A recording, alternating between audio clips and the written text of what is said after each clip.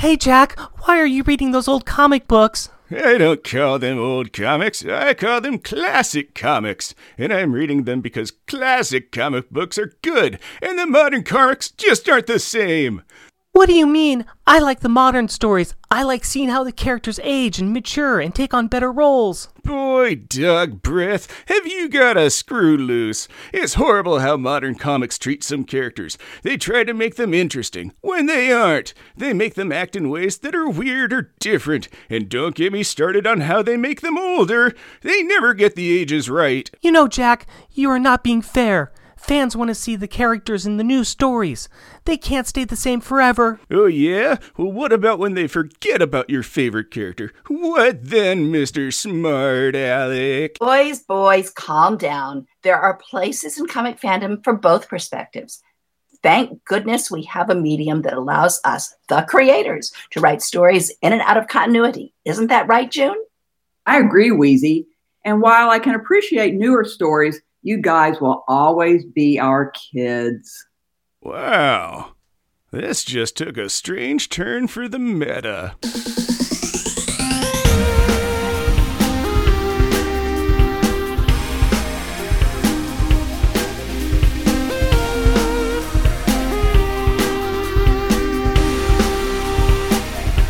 Welcome, dear listener, to our podcast, Jeff and Rick present Unpacking the Power of Power Pack, where we journey through each issue of the most underrated Marvel series of the 80s while drinking beer, analyzing awesome and amazing adolescent adventures, and absorbing alcohol. I'm Jeff. And I am Rick. And a very warm welcome to our guests, June Brigman and Louise Simonson. Thank you both very much for joining us again. We really, really appreciate it, and we're really excited to get a chance to talk to you. Yeah, we wanted to have you both back on our show together to ask more questions about the beginnings of Power Pack and, of course, about your new book, Power Pack Grow Up. So thank you guys very much for being on our show. Thanks for having us. Let's just start by going back way in the past since we have you both on the show. When and how did you two first meet? We met when June came into my office looking for work. June, you can tell that story. Boy, this is going back. That would have been, I believe, about 82 or 3. Well, Power Pack, the first issue came out in 84. It would have been, I think, 83. I came up to New York looking for work. I was staying with a friend who lived in a not-so-great neighborhood in the Bowery. I was showing my portfolio. And back then, you could just, if you knew somebody who could get you in the door, you could get in the door. And you could walk from office to office,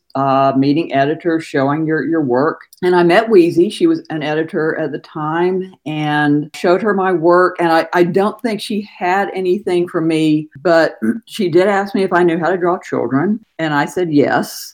Of course, I only kind of knew how to draw children, but I figure I could learn on the job. And but then, she told me about Power Pack, and I basically went back to this place I was staying, Sketches, and I think I brought them back in like the next day, and that was, I put them together with the plot for the first issue and the précis for the next 3. And the character descriptions, verbal character descriptions, pages. And I said, okay, this is, I handed it to Shooter and said, if you like it, we're a team. And speaking of being a team, besides Power Pack, what else did you guys do? Did you guys work on anything else? We worked together since. Yeah, like on New Mutants, and who can remember? June can remember. My brain is too old for this. People bring me stuff to sign at conventions, and I'm like, who did that? We did a Star Wars miniseries together. Really? I believe it. Right. They did that. Some New Mutant stuff, and then we did a little Power Pack 7. Was it like a 7 or 8 page story in this all women comic book? Right. That's Girl Power.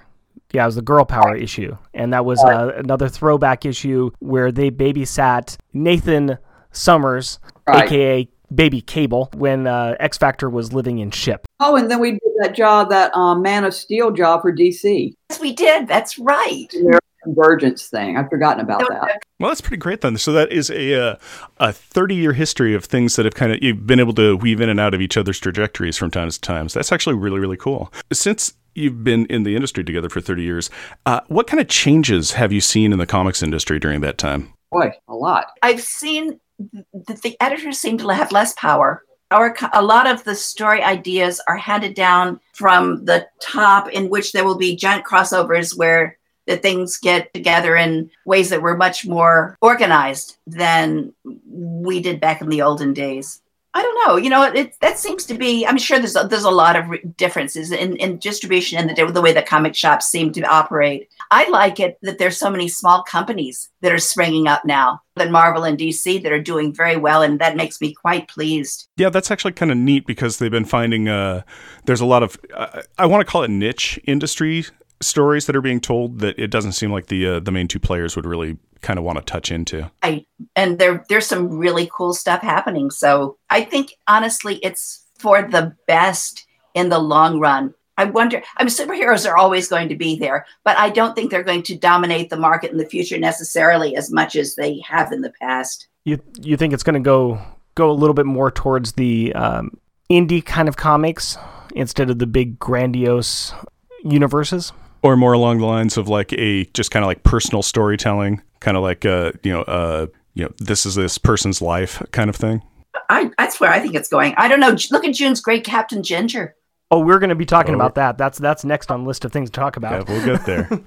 Guys, I would say it's going in all three of the directions you mentioned. I think, there's always going to be the superhero genre, and I think though that there's still going to be the indie companies and the more personal work. Comics have gone so mainstream that there's room for all of that now. I think there definitely is room for it, but I think that, I do wonder if financially, if the superheroes will continue to dominate the market in the way that they have in the past. I mean, I'm loving it that book publishers are now publishing graphic novels as well, like Scholastic, right, and Abrams. Yeah, and the young adult market with graphic novels is really taking off. Thank goodness. Yeah, I'm doing a couple of those for DC. Great. Which characters? Wonder Woman and Catwoman.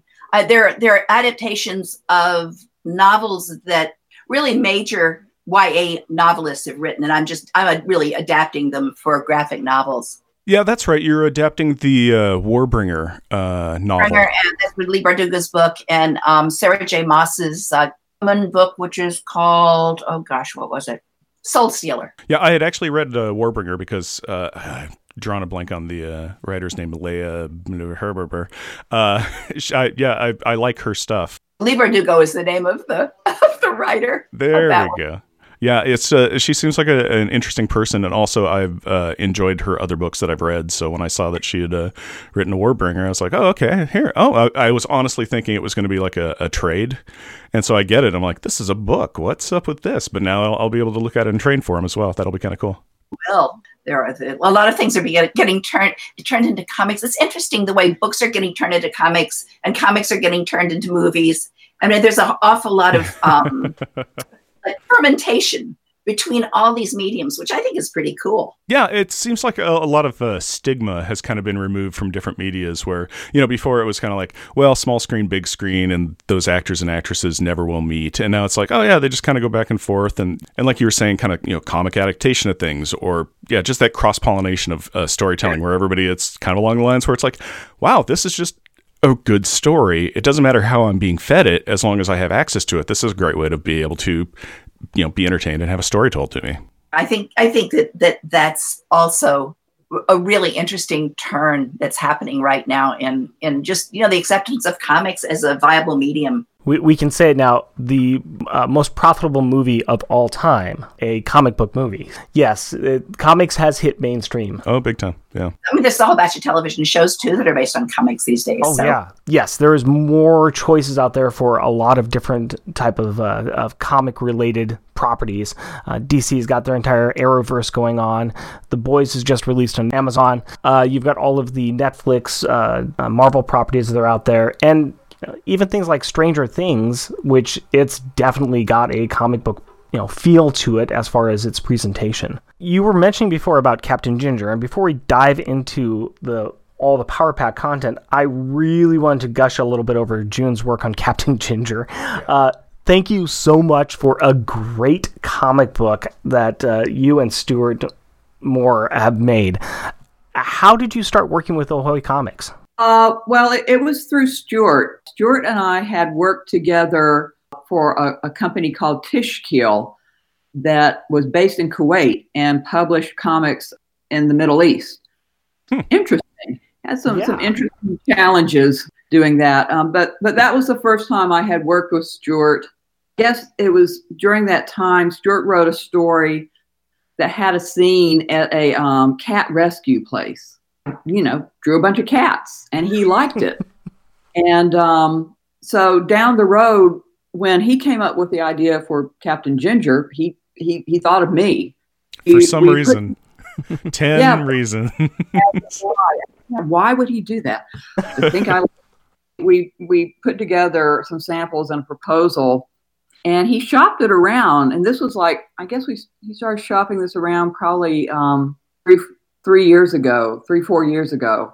And we were getting lots of nibbles, but no bites. Ahoy came along, and they hired Stuart to be, I believe, I'm not sure exactly what his title is. It's sort of like an editor-in-chief title. Presented them with the Captain Ginger proposal, and they liked it and picked it up. And I'm very, very grateful for that. They've been a wonderful company to work for. We were going to kickstart it. We were about ready to kickstart it, and I wasn't looking forward to that. The timing was really good, and it's just worked out wonderfully. And they're happy with it, and happy enough that we're going to do 6 more issues. I just finished issue 5. I think the plan is to have this like Captain Ginger books come out. I think they're going to start publishing in February of 2020. So yeah, there will be more. Yeah, I was going to just ask, how excited are you about the second series? Oh, I'm thrilled. I mean, I love this book. I love these characters, and I'm just thrilled. Stuart really is a terrific writer. He's really, really good. I would pick up anything that Stuart, not just even anything June was doing, because we all know I do that, but anything Stuart, it's going to be good. He's a great. I've been blessed to work with great writers. I mean, I've gotten to work with Wheezy, and Stuart is another one that he's so good. I really, when I get the plots, I'll finish them. I'll be like, oh my God, what's going to happen? Are they going to be okay? And it actually kind of gets darker. This next round of books is a little darker than the first round. You kind of almost have to make a little bit of a turn like that just to keep the story going forward, keep there to be some real movement in the plot and elements, just to bring it a little bit darker. But it has been a joy to read not only that series, but pretty much anything Ahoy puts out. When we first talked, you had told us about Captain Ginger, and that was the first I'd ever heard of Ahoy Comics, and that was part of their original initial run. I love their stuff. They have amazing content, and you get a lot of content for the dollars that you put down, which is even more impressive, too. It's more like a magazine, right, really, than a comic book. And you do get a lot of bang for your buck. Oh, yes. That's one of the reasons why I think that the rise of the smaller publishers is really significant. They can take some chances that some of the bigger publishers don't want to take. Mm-hmm. Going back to Ahoy Comics and them working with Mark Russell on getting out Second Coming. DC passed on the book. Ahoy Comics said, we'll take that and we'll put it out, and they are reaping the benefits of it. Yeah. So it's nice to see. It's nice to see the little guys really understand what the customers want, understand what the artist wants, and how to really make those things intersect. I also think that because they're a smaller company, they can take bigger risks because they don't have as far to fall. The overhead that Marvel has as a comic book company. I mean, you'd think that Marvel would be rolling in dough because they're part of Disney now. But in actual fact, I don't think it actually works that way. Maybe supposed to support themselves. And there's a lot of expense in having big New York offices. Mm-hmm. Mm-hmm. But then when you have the littler companies and, they decide that they're going to base themselves in a little more remote areas and utilize the technology that's available and let, the artists and writers live where they want to live, we're going to turn that overhead into actual, push it back out into the product and really make it work for itself. I also think there's maybe less interference. I don't think there's as much approval by committee. It was the bigger companies. I certainly know with Ahoy, they've just been like, yeah, go make comics. Turn us loose and let us do our thing. Speaking as, a couple of the fans of the work that's coming out of, things like Ahoy and IDW as well, and a few of the other, smaller places, we love it. Yeah. We love the comics that are coming out. We love the new takes on stories, and don't stop. Please bring us more. And they're different takes as well, which is fantastic because it's stuff that you may not have had any access to before. It was very much like with Kwanzaa and his Black series, which I don't know if you know about that. We talked to him. He actually was a guest on our show reviewing one of your issues for Power Pack. And his comic is about they're superheroes, but they're secret underground, and only people of Black ancestry have superpowers. Oh, cool.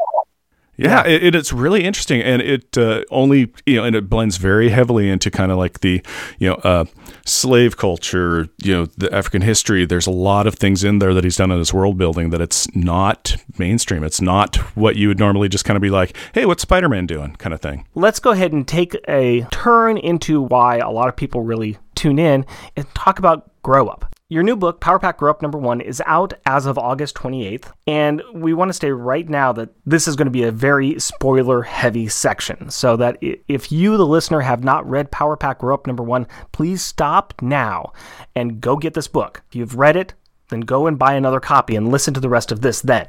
Get like 2 or 3 copies. We don't mind. But you have been warned that the rest of this is going to be spoilery because we're going to be talking about the issue itself. What Rick is basically saying is, spoilers ahead. Yeah, seriously. How exciting was it to go back into this world together, and how much fun was it to revisit these kids after so long away from them? I actually thought it was really fun. Go back, and I actually went back and read, I guess, at least 1 through 25. I didn't read beyond that, oddly enough, but I did read the stuff that I had done with June, just to kind of try to get the flavor of the characters, to make sure they were as I remembered them. How about you, June? It was great. I remember once an interviewer asking me, if I were stuck on a desert island and could only draw one comic book character for the rest of my life, who would it be? But I can pick 4. And it would be Power Pack. Maybe a cat or 2 thrown in there. They could have a pet. They could have pets. It was great to come back. I feel like it was a second chance. And it was great to come back because, I love the characters, and it's always great working with Wheezy. Now, I know more. After doing this for like 35 years, I've figured out a few things. I could just relax and enjoy the characters and enjoy, drawing these stories much more now than when I was first starting. And actually, I loved your drawing from the very beginning, which but the original plot that you drew was originally supposed to be 30 pages. And then they said, you said you could only do 22 because you had so many other commitments. So I cut it down to 22, but it was still so crowded with action and character stuff. And you pulled it off. It was just amazing. It was so active and so beautiful. I don't know.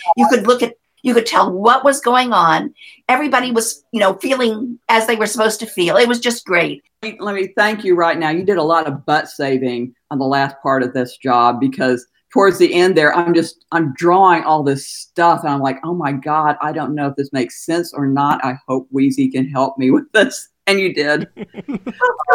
Your writer asked you to do the impossible, and you did it. So yay, you. It was it's been a while since I've tried to do anything like this, but liked it. It was fun to get back into. For a lot of characters, there was Power Pack, friends who really saw in the beginning of the book, but then Wolverine and Kitty and Friday and Akanti Space Whales and Brood. And Kofi. Yeah. That's a lot of people to fit into 22 pages. And looking through this art, it is gorgeous, gorgeous art. You did a fantastic job. It looks beautiful. It looks clean. It looks very detailed. It's gorgeous work. It's you all should be very proud of this book. This is a wonderful, very loving callback to the Power Pack of issues 1 through 25. It's the early season, the early beginnings of Power Pack, and it's very much a love letter to that. And I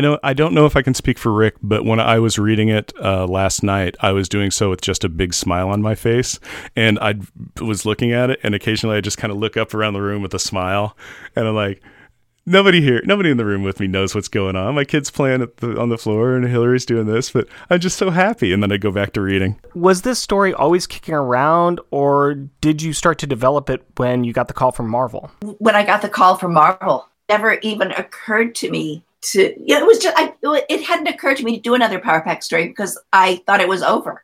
And we've seen other people grow Power Pack up in a lot of ways, in a lot of different ways. So it just seemed appropriate that after all these years, it's been a year later. Their powers, this is pretty much a year after they got their powers. Alex had gotten that telescope for his birthday, that one right. Where they first fought. Oh, that's right. Yeah. It was, it was just a year later, essentially, from when they were powers. And it just seemed appropriate, all things considered. And this is the thing that made Wheezy's story so great are the character bits. I mean, a lot of people can write superheroes and superhero fights and aliens, blah, blah, blah. But it's the character bits that really make these stories come alive for me. And I just thought it was so smart to center the story around a birthday party for Alex, that kind of tween age and all the angsting and woeing that comes with being not quite a kid, not quite a teenager, and he's interested in a girl, but what does he do? And Katie's, still resenting being a baby, and Julie's just being, kind of the serious, middle child, and Jack's just being, grumpy, and it's all that character stuff that she worked into this plot that, really, I don't know, to me, that's what sets Power Pack apart. Well, thanks. I think I appreciate that. I think Julie in the story's feelings are a little hurt because her brother's really, they've been the four of them really close because they're a team, and suddenly he's growing away from her. And I think there's all of them really, the urge to hold on. So it was kind of a story about letting go too. What's fascinating to me, and I'm going to speak for myself because I know that Jeff has not read it yet. And I don't know if either of you have read the pre-issue for the Future Foundation that just came out in Fantastic Four. No, I haven't seen any of them, actually. Okay. Jeremy Whitley is going to be writing Future Foundation, and that first issue is coming out this week, I think. But they did a pre-issue as a backup story in Fantastic Four number 12. And so in the backup story, it's got Alex, who's grown up and who is out in space, and he's in charge of the Future Foundation. And they go and get Julie, who's just broken up with her girlfriend, and she's basically has decided that sitting on a couch watching daytime soaps is her way of coping with this. Jeremy Whitley does a fantastic job of Alex and Julie just kind of picking back up where they left off, even though they both had different adventures in life. They come back together, and the first thing is like, she's critiquing the stubble of facial hair he's got on his face, and he's critiquing, oh my gosh, you smell terrible, why haven't you taken a shower? And they just get back into that brother and sister kind of picking on each other. But then there's also the, oh my gosh, give me a big hug, where have you been, what have you been doing, of course I'll help you, that camaraderie too. It's fascinating to kind of juxtapose what you've got here and what Jeremy Whitley's got there, and seeing how they're very complementary to each other. So it's really very cool. And I think it's pretty impressive too, because I know you haven't read his stuff. He definitely has read yours, so he's definitely picked up on that. But it's nice that these two stories, written kind of in a vacuum to each other, play off each other really well. Sounds like it's really nice that he's continued that, kind of sibling dynamic with the characters. And I think that's very true to life. I think you get these relationships when you're a child and growing up that continue right on into adulthood. These are patterns, of interaction that, they kind of start out, you work them out early, kind of keep on keeping on. It's kind of, it's one of the things that makes it, when you meet your siblings, like my family gets together every couple of years for a big family reunion. And when my sisters, it's as if we hadn't been apart. Those sibling ties are so there. And probably the same kinds of interactions, I bet. Yeah, you can have that with family, definitely, and friends as well, where you don't see them for 2, 3, 5, 10 years, and you see them again, you just get right back into the swing of the relationship, which is always really nice. Yeah. The setting and plot of this book is very good, and I think we've talked about how happy just made us reading it, but we really love the callbacks to the Marvel of the late 80s and early 90s. What, if any, were your biggest challenges you faced in recreating the look, feel, or sound of the characters and scenes of that time? I think a lot of that was up to June, and she did it so great. I love the crowd in Central Park that were getting ready to listen to the Lila concert. Mm-hmm. Mm-hmm. Did you sneak anybody else that you know into the crowd? I don't know. I can't remember. There might have been somebody who looked like my husband back in the crowd there. I always try to sneak him in, and but most of it was just based on that time because I'm old enough. I lived it. I lived through the shoulder pads and the fanny packs and the mohawks and the piercings and the punk rock scene and all of that was going on. So, and the mullets, and torn T-shirts. I tried to work in all that stuff in that crowd scene. It was just fun. And speaking of like the big callbacks and incorporating a lot of old stuff, how much of this is not only a Power Pack love letter, but also a little bit of an X-Men love letter? Because you've got like the Akanti, you've got the Brood, you've got Lila. How fun was it for you, Wheezy, to kind of do those callbacks to some of the obscure X-Men stuff? It was both obscure and logical perspective. I mean, I wanted to bring Kofi into it, obviously. Mm-hmm. And so he'd be off in space and then, it's who appeared most with Power Pack were Kitty and Wolverine. Right. Mm-hmm. Them in, and then you say, well, gosh, I mean, I could do Snarks again, but probably not time yet to do Snarks. I always loved the Akanti. I thought that was such a great idea. These giant that, got turned into spaceships, which I think were borrowed from somebody's novel. I think Chris kind of somebody's novel when he created the Akanti. I don't remember whose though, but I thought they just looked great, and it kind of maybe sets up something that I might want to do in the future when we do something next.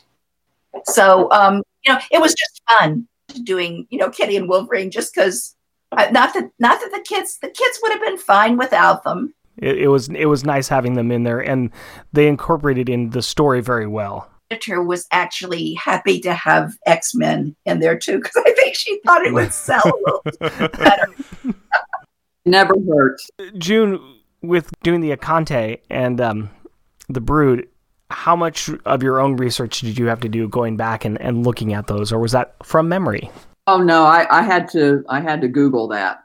I vaguely remember the Brood, but when I read in the plot Akanti, I'm like, what?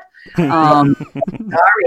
As soon as I saw them, I was like, oh wow, this is going to be cool. I really enjoyed drawing them, and those are some of my favorite pages in the book.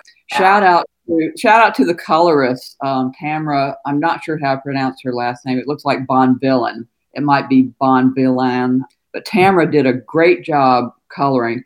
And got to give props to my husband who inked it. But those are some of my favorite pages are the Akanti pages. I love the color on that, and they were really cool to draw. I keep coming back to the first page with Alex leaning out the window and the kids looking up. There's something about that composition of that page that it just grabs you right from the start. That's the one that I want to have up on my wall for some reason. I don't know why, but because there's a lot of great art in here, but that one just really jumps out at me for some reason. I love that picture of the kids. It was a very Power Pack page, wasn't it? Very much so, yes. This is a growing up story, really focusing on the kids aging, especially since there's an obvious time delay between now and when you last wrote them. Was this deliberate nod to the inevitable aging of these characters, or was this just, again, for convenience sake? I suppose it was kind of a deliberate not, I guess. It was a choice that I made a year older. It's been, gosh, so 35, 40 years? I don't know, a long time since that story 35 was years. done. Yeah, well, the first one came out in August of 84, so there's 35 years basically now. Right, that they should maybe age a few months. I mean, they were, I guess the last major story that we did was the Christmas special. Whereas back the way they originally, and costumes back the way they were originally done. That happened in winter around Christmas time. Several months after that. If it were up to me, they would only age, Power Pack would only age 1 year for every 35 years. I agree with you, June. I think that's a good idea. And now also you can have 3 more. No, and if you can count Kofi or Franklin, you can have up to 5 more birthdays to celebrate with fun adventures. That could be an entire another series, is just the birthday series. As much as I agree with you, I also do like the Future Foundation stuff. They're doing really good with those kids. But you can have 2 divergent storylines. You can have the current timeline stuff, and then you can have callback series, which I think is fine as well. I mean, look at a lot of the stuff that's being written right now. I think with Thor, they're doing kind of 3 different types of tellings of story ages, where they're like, okay, this is Thor way in the past during Viking ages. Okay, here's Thor during the current storyline, and here's Thor billions of years in the future. So I think there's totally a place for being able to do Future Foundation stuff and being able to do original stories from the 80s. I think that works perfectly fine. And a lot of that stuff, nothing has been established, I guess, that I know of anyway, because I have no idea what, except for only in the very vaguest sense of what people have done with our characters. I sort of didn't want to know, because I didn't want to be annoyed at anybody. And actually, it sounds like I probably would be pleased. But they've treated them all very well, I think. Good. I'm glad to hear it. I want to ask a specific question of June, because there's one scene in this that really stuck out to me, and I need to know a little background on it. It's the scene where Alex meets Wolverine in the forest, and Wolverine is leaning up against a tree, and he is about to eat a stick of gum. If this was the 80s and this was being drawn with Wolverine, that was going to be a cigarette, correct? It was a cigar. A cigar, sorry. I'd already drawn it, and the editor said,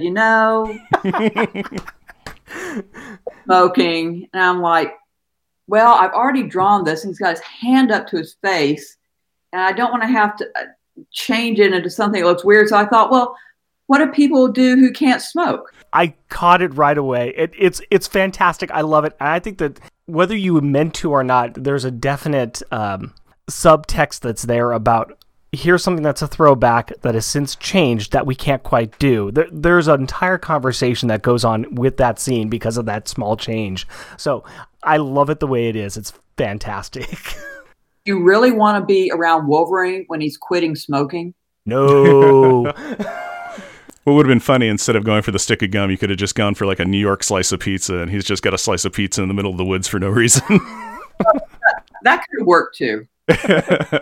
Let's talk a little bit about the second story, if we can. I just have a couple questions about from the second story. I wish that we could have Guri on as well for talk about their drawings and just thank them for all the work that they did, because I think it's beautiful artwork that they have in that second story, and it's a nice call out to Guri as being the artist for the all ages comic books. Because Katie because we had made such a big deal about her Lila doll, to think of a second story, it was like, yeah, we'll do a story about the doll. Part of the story, so. I think it's a very cute story. That actually is I think my favorite part of the book is the very last panel, just because they're all family, they're all happy with each other, they're all hugging, and just like Alex is amazed that Katie gave him her favorite action collectible figurine right now, and had it signed by Lila herself. By Lila herself, yeah. Yeah, by Lila. And so that was just the warmest, fuzziest feeling in my heart, was the very last panel on that. But I also love the fact that you brought Lila in there. Why Lila? And also I love the fact that she's not there. She's just it's the background concert. What prompted the addition of Lila Cheney and having them go to a birthday concert? Back in the 80s, We lived 2 buildings over from Central Park. Was where Power Pack lived, 2 buildings over from Central Park. There used to be concerts in the sheep meadow all the time. I mean, we're going to bring, drama from outer space coming in with explosions and fireworks. So it seemed appropriate that we have fireworks. Well, how will we get everybody? Why would everybody be there in the middle of summer concert? I mean, it was just New York logic, essentially. That works out great. And yeah, and Lila ties into the Marvel Universe really well, and especially the X-Men.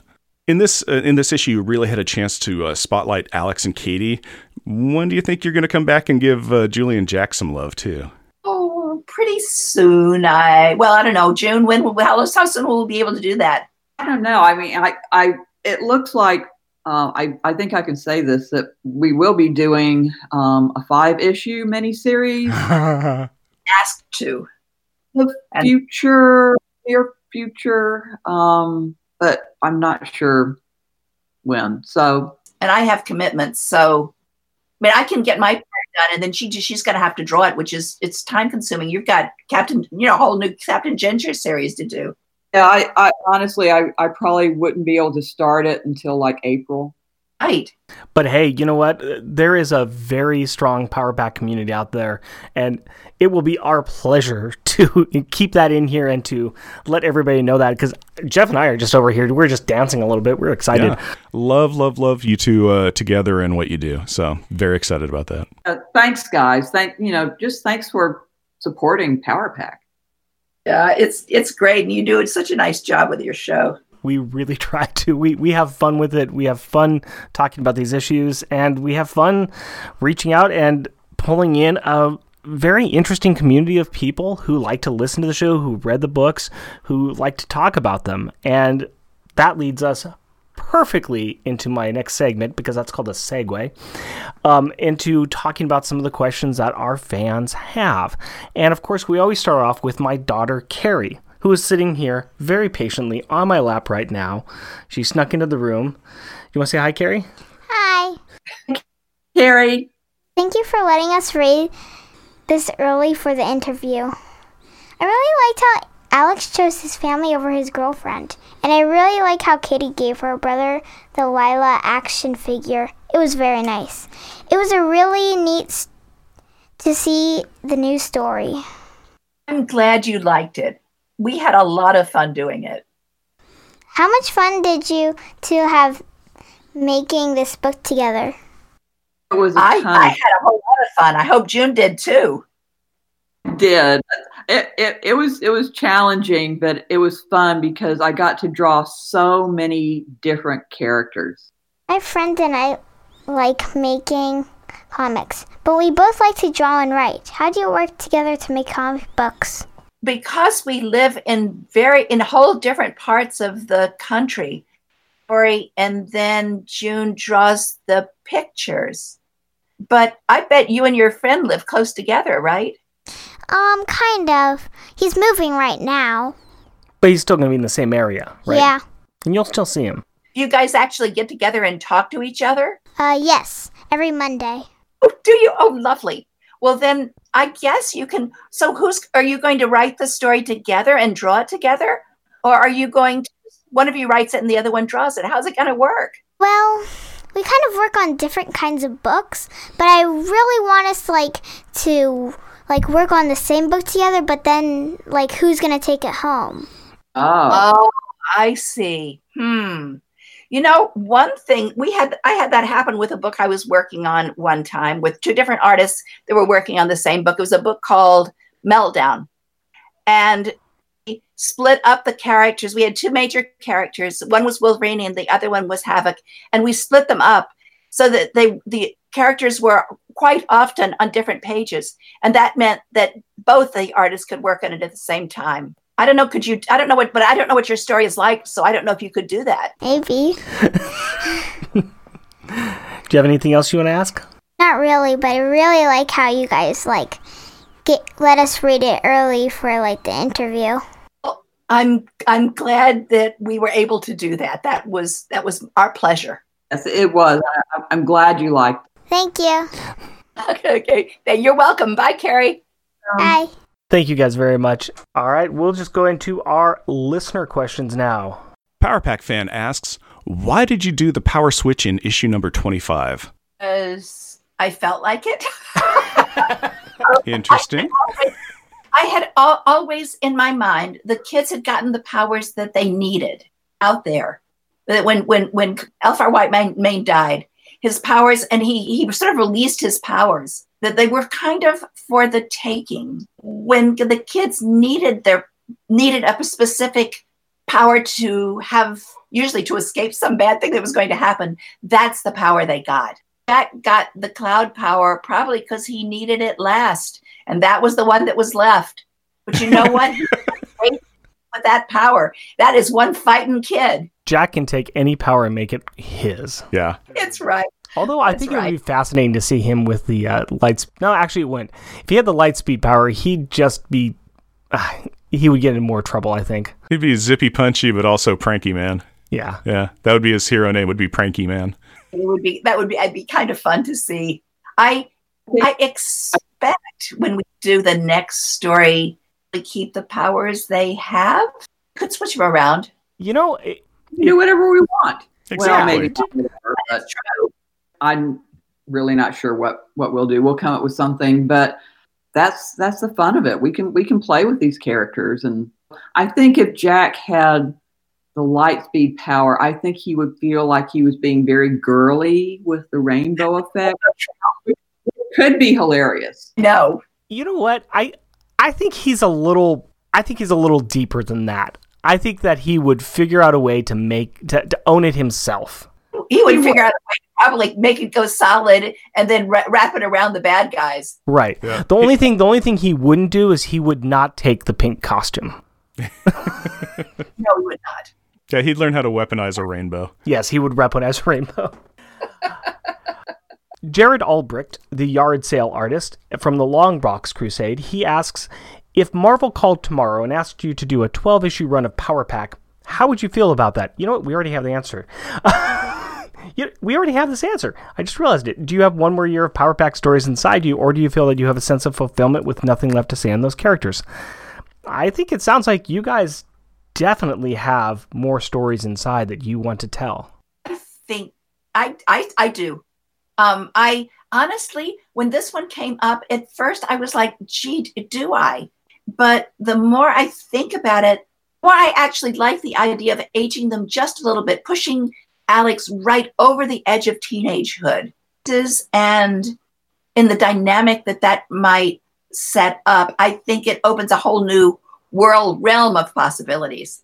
So yeah, I think I've got plenty more stories to tell. And I want to bring Franklin Richards in again. Oh, yes. I do too. That he and Katie are the same age, and I love how they kind of mix it up. And that would be a lot of fun to do. Jeremy Daw asks, given how well you handled sensitive issues in the past, are there any stories you feel compelled to do now, especially with the current issues of today? Oh, probably. I mean, I'm sure we'll do something. I'm not sure which. There's an awful lot of stuff out there. Kind of would like to do another Snark story, maybe in a different kind of way. I would like to do a story about a young female Snark. Really interesting to see. I'm actually kind of interested in the social setup of the Snark Empire. There's interact. They have this. The male has this harem of females who actually tend to run things. Yeah, and fight it out among each other. Often to the death. So I think that would be. I don't know. I don't know if that has anything to do with anything, but I think it would be fun to do. Would you ever want to have the Power Pack kids mirror your politics? I think they do. They just don't talk politics, but they definitely mirror them. Would you want to put in stories that would, I don't want to say make Power Pack political, but I mean, would you ever want to put in stories that would lead have more of a political conversation inside the book? I don't think so. The conversation would be covert rather than overt, I think, simply because it really is a kid's book. Okay. That the kids are dealing with they would certainly if they find themselves, because this is what happens, as John Figueroa helped me do, it mirrors what's going on in the outside world. Yeah, I mean, that kind of thing. We already did guns. I mean, there's a lot of stuff we could do, and that we wouldn't necessarily have to set it on Earth to make a point. I want stories that make people think about why things are right and why they're wrong. You're capable of doing that. I think and that is also what a lot of good science fiction does. Yes. Use different settings, future settings, alien settings to comment on our world, our Earth. I think some writers can handle relevancy, some can't. It shouldn't be, like hitting the reader over the head with a 2x4. I think what you're saying is if it's an issue that's relevant to children the age of Power Pack, right, it could happen. That could work in. Yes. Radioactive Dog Welder asks, did you ask to use the X-Men characters, or because it was in the past, they just let you use them? I use them. The editor may even have mentioned that we could use them to me at the time. I don't remember, but I would never have used them without permission. I mean, that's just stupid, because, you want the story and they say, oh, yeah, the story's great, except you can't do it. AJ asks, due to the sliding timeline as Gen Z kids, do you think the Power siblings would be social media famous? No, I don't know if they would, because that would be up to the people who are doing modern comics now. I don't think they're going to be our comic. If they get famous in somebody else's comic, that's, up to whoever own up versions of them. But if you were writing them in today's world, would you write them as being social media famous? I don't know. I think being famous is you necessarily want to be more. It's kind of a nightmare, I think. People are. I don't know. They're villains are out to get you. Villains are out to get your family in the superhero universe anyway. And in real life too, a lot of very famous people have bodyguards. Can you imagine? Family all the time. They certainly wouldn't be famous as themselves. They might be famous as a superhero team that nobody knows who they really are, like Superman. But I certainly wouldn't reveal their identities, I don't think, because I wouldn't want to put them through that. Yeah, I don't think that they would be social media famous, because it's not like they ever stick around for accolades. They're usually working, a lot of the stuff they're doing, if they're in space, they're down in the Morlock tunnels, it's at night. They're not like at the major crime scene going, don't worry, Power Pack's here. We're going to save the president from the burning building and the orphans. They're never doing anything like that. They're always very much like, okay, we got to get home. Let's go. So they're kind of sneaking around being secret heroes. Yeah, very much so. Keep it that way, which is not to say that a story wouldn't come up where, they field as a team and have their own measure of fame. On the other hand, it's the Marvel Universe. There's a lot of characters in the Marvel Universe. Maybe it isn't be Spider-Man, or the Fantastic Four. There are plenty of low-level heroes that they might aspire to disappear into that group if they actually got noticed. Yeah, as you said, there are so many heroes to be found. They could easily just get lost in the wash. I think they would try to do that, because I think being famous is not as much fun as it looks like it is. They're famous to us because we love them. Exactly. John from the Married with Comics podcast asks, does Marvel's inconsistent aging of the various Power Pack characters in Franklin annoy, amuse, or escape your notice altogether? My notice altogether. I know they do that, but they seem to be Marvel. It looks to me like Marvel is kind of ignoring continuity. They used to be continuity rigid, where one thing followed after another, and now it's kind of all over the map, it looks like. So body is kind of slotted into a different part of a timeline, I guess. Franklin Richards, the way they keep aging him and de-aging him and doing weird things with Franklin has always made me completely crazy. But that's just because I feel sorry for him. Al Sedano at the Warlock Thanos podcast asks, did you ever have any plans for bringing back Rebecca, the girl who teleports via light from issue 37? either in Power Pack or in Mutants or X Factor? No, because I think she was in the very last issue that I wrote, I think. Wasn't she? We haven't made it up that far yet. And of course, as I was saying that, I was even thinking, is that John Bogdanov's? But I'd have to look that up. Somebody else who drew that. I don't remember who. Sorry, person who drew it. But you are familiar with the character. Did you ever think about bringing her into Power Pack or New Mutants or X Factor? No, because I was leaving the book. I could in theory. She was actually a conversation I had with one of my friend's daughters. So the child is named Rebecca for Rebecca Littlehales. All grown up. She's like 40 years old now. But it's based on a conversation we had about Power Pack. If she had powers, what power she would choose. No, I had not actually thought of bringing her into it, which is not to say that I wouldn't. Well, I'll just go ahead and we'll plop that seed down there for you, and you can use that in the future if you wanted. New ideas. The Hammer Strikes asks, what is your favorite Power Pack story that you two created together? I think June should answer this one because you know what? I've been talking too much. I'm sorry. A lot of these were kind of focused towards you. I apologize, June. It's writer stuff. I just draw stuff. I just draw the pictures. My favorite story is the one where I think it's called the Kid Who Fell to Earth, and it introduces Kofi, and then it also brings Franklin Richards in. I think that was maybe the last story I drew in the original run of Power Pack, and it also introduced Jackal or Jackal, who was the an interesting character too. It was a great story, and it was a little bit darker than a lot of the stories. I mean, Franklin was having these really scary premonitions about what was going to happen.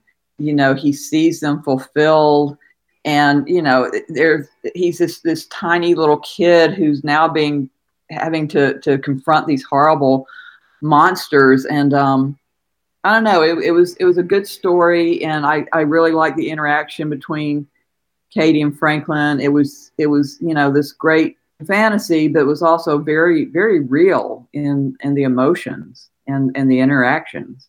I agree with June. I vote for the same one. That was I was just looking at our list, and we currently have that as our 9th favorite story. So it is one of our favorite ones as well. What is your favorite?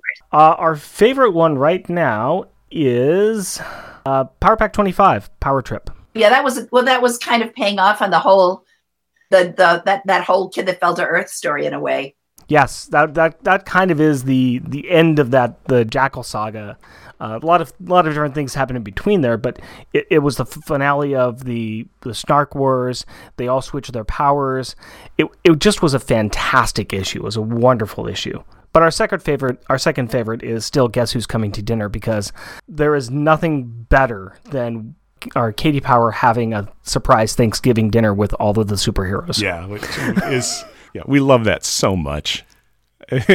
Everybody loves that so much. It just gets referenced not infrequently, where people are like, "Hey, do you remember the Thanksgiving episode?" It's like, yes, we do. It's great. And the penciler for Power Pack 37 was Sal Velluto. Velluto, that's right. Good. And when the time comes, so we sound like we remember who everybody was. Gibson asks, if you were to create Power Pack today, what changes would you make with their attitude or dynamics or looks? And would you still have Alex say G? In a modern context of the media and cell phones and all of that? Yes. I don't know. That's how they look would be. I don't know. June, would you change how they look? I mean, maybe a little. I mean, there's some things about their costumes that are very 80s. I mean, those boots. I think I based those on some snow boots I had when I first moved to New York. Those boots are awesome. But there's a redesign, I don't know who did it, of Alex's G Power that I really like. Looks very cool and is actually much easier to draw than what I came up with. So I would probably go with the redesign on Alex. And, maybe change their boots a little, but basically leave it alone. I agree. I wouldn't change their personalities at all. I feel like they are who they are. And you'd still have Alex say G? Oh, no, I'd probably have him say something that modern kids say, but I have no idea what that is. I'd have to ask my grandchildren at this point in my life. Okay, that leads me. This is a complete segue away. We just finished this up. It was when Johnny brought the gun. The gun was going to kill Alex, and they became friends. After Hobgoblin had kidnapped the both of them. You have Alex say "Yamada's mustache" to Johnny Rival. And where did that come from? Because it is absolutely my favoriteest thing I've ever heard, and I had no idea where it's from. It doesn't sound like something I would write, but then I run across that all the time. It's like, me and Rick were discussing it. It was just like, well, I think this is a thing that nobody says, but Alex thinks that people should say it, like he heard it once or he misheard something, and he's like, yeah, of course this is a cool thing to say. Yamada's mustache. I bet the Thing would say that, and he's pretty sure the Thing would say it, and he thinks the Thing is cool, so therefore he's going to say it too. Love it. Okay, so perfect. Say. That's now canon for me. He got it from Ben Grimm the Thing, or from something he thinks Ben Grimm the Thing would say. I'm sure he overheard it. He probably overheard it when he was visiting the Fantastic Four and Richard and Franklin and all of that. Sounds perfectly plausible to us. We have now entered. We've now have our last two fan questions, and this is where things get really silly. So we'll start off with Power Pack Nation. Go ahead. Yeah, and their first question is: what foods are not Franklin Richards' favorites? No, he seems to eat a lot of stuff, doesn't he? And a lot of things are his favorites. They are. He loves foods. We've actually started our own drinking game with it. Every time he says, "Oh boy, that's my favorite," not only do we take a drink, but we list off all the things he's already said previously that are his favorites. Little soup for one of his favorites. Yeah. So is there anything that's not his favorite? I don't think he likes sushi. Yeah. I can see that. June, do you have an opinion on this? I don't know. When I was drawing Franklin, I think I was picturing little John Byrne. Maybe we should find out what John Byrne absolutely will not eat. Oh, I don't know if we want to do that. I'm just so seriously going to love hearing that. I think he'll be really pleased. We got to get him to listen to our show. There you go. I'll just follow that up with saying that Power Pack Nation wanted to thank Wheezy for being the super nicest person they had ever met. Apparently they met you at Garden State Comic Fest not too long ago, and they had nothing but delightful things to say about you. Well, that's sweet. Well, they're great too, so there you go. And the final questions, as always on our list, come from our fan, Tim Price, who he is on the show as one of our guests, and he does the voice of Johnny Rival, and he decided that he was going to do Johnny Rival's voice as James Cagney. And oh God, it works. It is a thing to behold. It really is. It was very funny. He's a great guy too. That was very interesting to record that one. And it was interesting because? No, it was very interesting just because it's guns at school. School shoot. Well, but luckily, the way you guys did it, there wasn't a school shooting. It just, he had the gun at school. And then he, afterwards at the park, when him and Alex are fighting, that's when he pulled it out on Alex. But it's very much in the news too. And so we started off the show with us just saying, we're going to do a warning for everybody here. We're going to be talking about kids with guns, kids pointing guns at each other, and kids having guns and shooting them. If this is something that's a subject that you're not comfortable with, we completely understand. But we just kind of wanted to give a blanket warning, and we had fun with the surrounding story, but we did seriously talk about some of the things that with him having the gun and how that kind of dealt with how it's a little bit different back then and what it's like now, and trying to do the same kind of story nowadays, which would be honestly much more difficult. Back then, I did that story because our friend John Figueroa, he was talking, I think I told you this story, right, about his little sister finding a gun thrown away under a bush. No, you had not. Okay, well, that was because of John. John was the inspiration for a lot of these stories, actually. In the darker hour was John. Thank you, John. And who was John? Was one of my daughter's friends from, well, it was in, I guess they met in intermediate school. Well, they were in IS 44. Mm-hmm. It's on into high school. He and Ruth and Jenny and John were friends all through, intermediate school and then high school. And John lived over in the projects where it was during rough time. The 80s were it was drug crazy. I mean, it was a crazy time to be living in Manhattan. John would come in and he'd say, "Why don't you do a story about this? This is something important happening in my neighborhood." And I'd say, "Okay, great."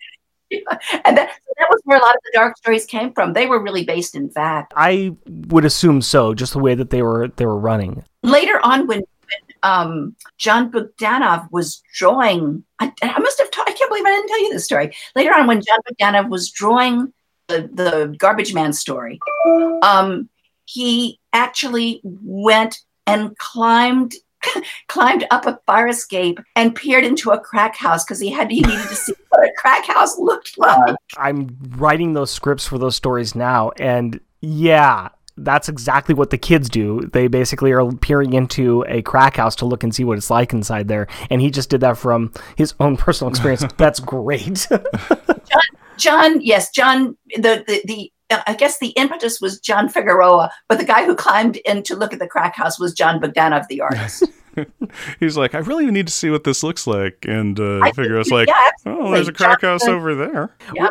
John is on our list of people that we are going to interview. And we're kind of waiting until we get into his writing of the stories, and then we're going to pull him in and talk to him about a lot of stuff.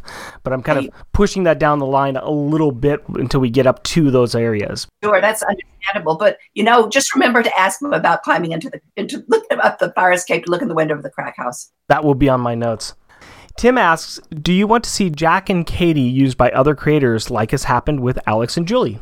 If they do a good job, see your characters go on to other, they grow up beyond you like children do. But you don't want them to be badly used. So, I'm cool with it. If they don't, then I'm mad at them. Yeah, June, what's your opinion on that? No, I agree. If they're used well and, with love and care, yeah, sure. So as long as they do a good job, you're great with people using your product. It's like, these are our progeny. Take them out into the world. Show them the sights. Treat them well. Hey, wait, why'd my kid come back with a scuffed knee and a broken nose? No, bad other creator. Bad. Exactly. Do not make Alex the Dark Phoenix. That's all we're saying. The final question that he has is, kids of all ages like me enjoy macaroni and cheese. My favorite is a homemade recipe. I do with sharp cheddar and wagon wheel pasta. What is your favorite pasta and cheese casserole? And what are the Power Kids? Oh, goodness. They like straight mac and cheese. I'm sure they would love his. In fact, I think that if he could go over to their house and cook it for them right now, they would be thrilled. Get the pasta, get the cheese, and get to the stove. They're growing kids. They are. It sounds good. I wouldn't mind some myself. Do you each have your own favorite pasta and cheese casserole recipes? Sure. I don't. Do you? I don't. You go ahead, June. I have my mother. It's my mother's, and it's a church lady recipe. It's one of those recipes that makes mass quantities easily. Secret ingredient is mayonnaise. Yes, mayonnaise. It's a Southern thing, but trust me, So I'm looking at what we had for our wrap-up questions, and besides the next Captain Ginger project that's coming out for June, and besides the young adults DC books that Wheezy is working on, are there any other new projects that we can expect besides this 5-issue Power Pack thing that's coming out in X amount of time? I'm working on. I'm actually almost finished with a mini series for Storm King Kids, which is Sandy Carpenter's comic book company. It's animal hybrids, because I've always loved the idea of crossbreeding humans and animals. Vat-grown critters that are more or less considered essentially their assets that are owned by a corporation, and the trouble they get into and how they finally break free and become their own creatures. It's a science fiction thing. Nice. I like it. Maybe doing something else that I can't think of. I keep doing these different things that I keep, people say, what did you do? Or what are you doing? Know that there's something that I've forgotten. There is something I've forgotten. I can't remember what it is now. And June? I'm doing well. I mean, Captain Ginger is going to keep me pretty busy. And then I do a newspaper comic strip called Mary Worth. God willing, I'll still be doing that. And that's probably the only other thing I'm doing is I have to finish thesis for my MFA in illustration. And that's going to be a children's book called The True Story of Cowboy Keith. And I somehow need to get that done by the end of October. So that's going to be interesting. But that's basically it. Well, congratulations on that. Thank you.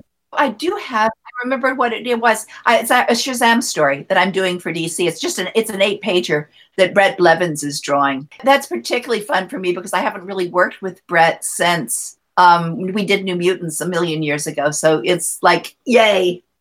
Old home again. You're just having the hits with all of your old favorites, aren't you? I'm loving it. Just on another podcast last night, was talking to Brett, and he said that he was doing that story. I'm really looking forward to seeing it. What other podcast were you on? Name of it. It's hosted by Mike Manley, Brett Blevins, and Jamar Nicholson. Okay. Editing, Rick here. The podcast that June Brigman was talking about was called Pencil to Pencil, and the episode she was on was released on August the 15th, 2019. Thank you so much for joining us. We really have enjoyed this chance to get to talk to you and the chances that we had to talk to you in the past. We really, really, really, really love it and have really enjoyed it. So, again, thank you so much. Thanks, guys. Thanks for having me.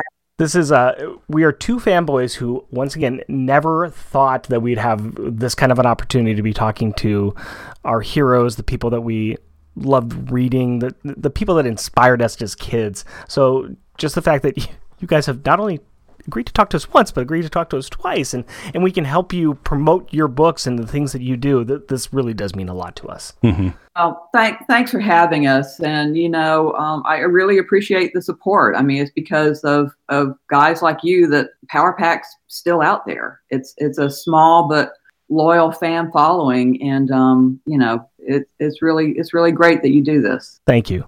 Thank you a lot. It's been great. Yeah, just the fan base. What's funny is it is worldwide, the people that are fans of what you two created.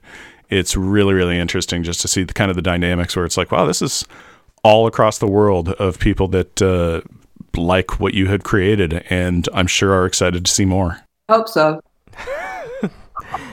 Thank you. You probably know more about that than we do. Yeah, it's just the fact that we're kind of deep diving into it every 2 weeks that we are being more familiar with it than you right now. And also just we're doing the show, we get a lot of responses back, and we get people that are just like, we are big fans and we love listening to this and we love hearing the stories again and we love remembering reading the story when we were younger and just the nostalgia factor coming back for them. And then seeing how they're passing it on to the next generation, where they're like, I read this when I was 14, and now I'm introducing my children to it. And I never thought that I would introduce my two girls to this, and they love it. And so, yeah, it's neat to see how this is kind of sparked a little generational kind of transference from people just kind of passing part of their childhood on to their own children. I mean, I was down here today, and I'm setting things up, and I've got Carrie reading the Power Pack story, and we're talking about it as she's reading it, and she really is enjoying it and getting excited about it. So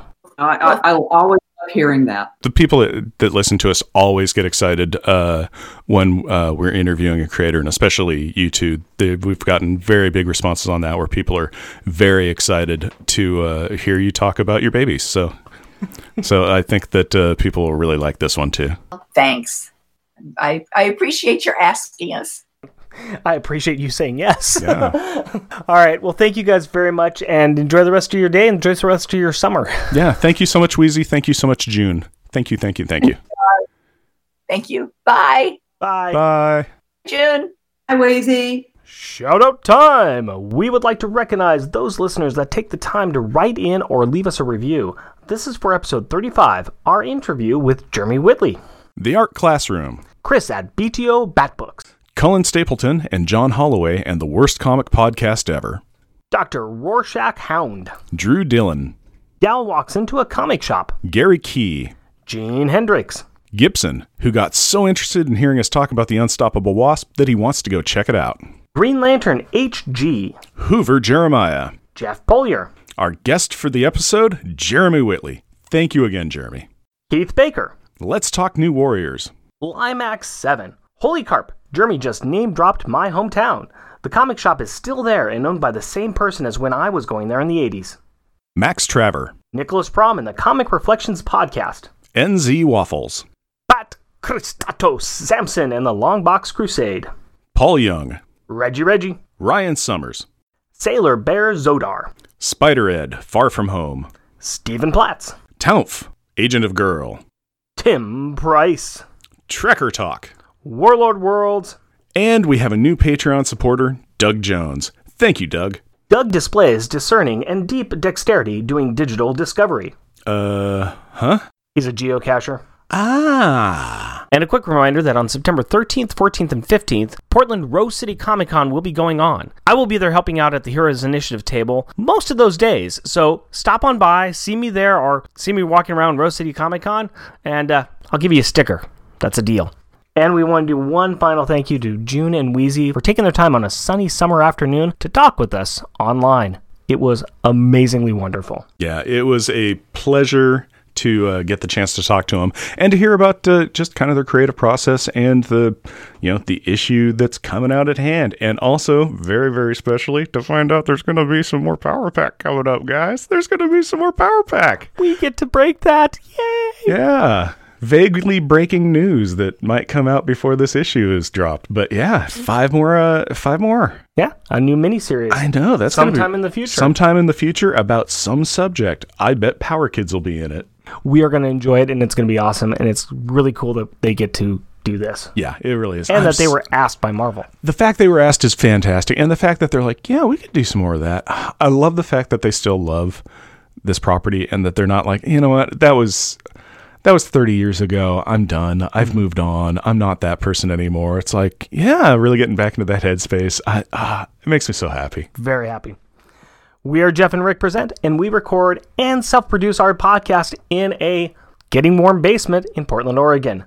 If you would like to talk with us, you can do so through Twitter at Jeff and Rick Present, our Facebook page, Jeff and Rick Present, our email address, Jeff and Rick Present, all one word, at gmail.com, or at our website, jeffandrickpresent.wordpress.com. Please rate and review us on iTunes or Stitcher or whatever media sites allow you to do that anymore if they still exist. This will help other people find us. And as always, we want to thank the powerful people in our pack. My wife, Cindy, and our daughter, Carrie. My fiancée, Hillary, and our daughter, Aurora. We love you. Until next time. Costumes off. Our theme music is 80s Action by Kevin MacLeod at Incompetech.com and is licensed under Creative Commons by Attribution 3.0 license. If you want to do Jack and Alex's voice, you're going to have to raise your pitch a little bit. Your voices are a little deep for those guys. You haven't listened to our show, have you yet? I do pitch up my own voice for Alex, and I think show us Alex. Come on, give us Alex. Okay. Hey Jack, why are you reading those old comic books? I don't call them old comics. I call them classic comics. And I'm reading them because classic comic books are good, and the modern comics just aren't the same. Because, as we've discussed before, Jack has a very old soul and is curmudgeonly. Okay. Never. Yes, exactly. Fantastic idea, Jeff. That's why I got you around. Yeah. I'm not just a pretty face. You are a pretty face. And there they start falling off the old Discord. There they go. Aw. Well, that was nice. That worked very well. That was very nice.